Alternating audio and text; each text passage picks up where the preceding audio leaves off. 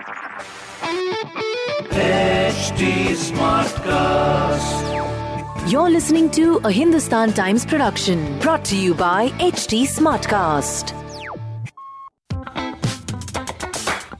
Good morning, guys. You're listening to Masala Bites, HT City Daily News Wrap, your one-stop podcast for all the daily news from the world of entertainment and lifestyle with me, Samarth Goyal.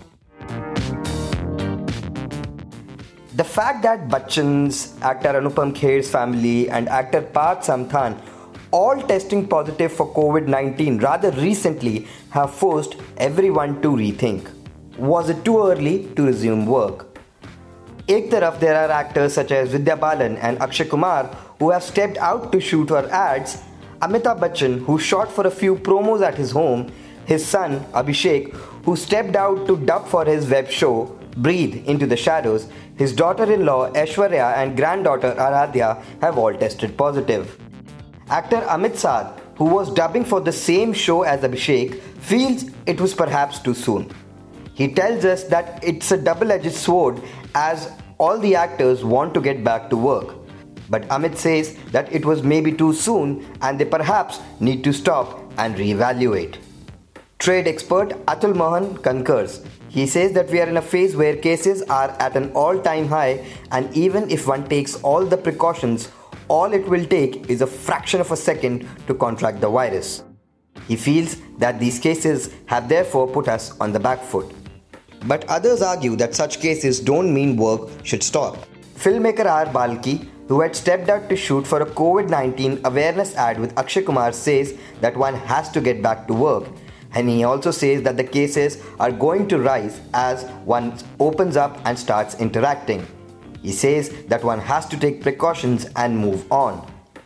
Also, he points out at the recovery rate, which is high, and he says that one can't live in fear every time there is something.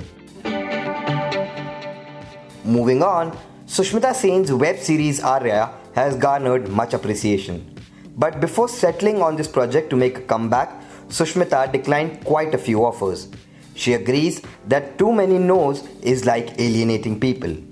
In an interview, she tells us that she feels that she's in a business with humongous egos that's not a secret. Each time one says a no, that's the problem, and the person saying no becomes the problem, and it might mean that they don't want to work. However, Sushmita says she never pondered over what people would think. She says that for her, it's always been about being honest about the work she takes up, good, bad or ugly. She chose this and she feels responsible.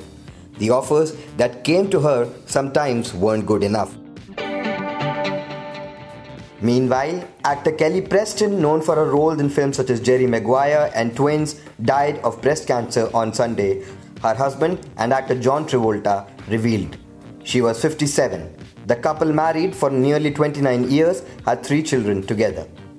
Meanwhile, Benjamin Keough, grandson of the king of rock and roll, the late Elvis Presley, and son of his daughter, Lisa Marie Presley, died at the age of 27.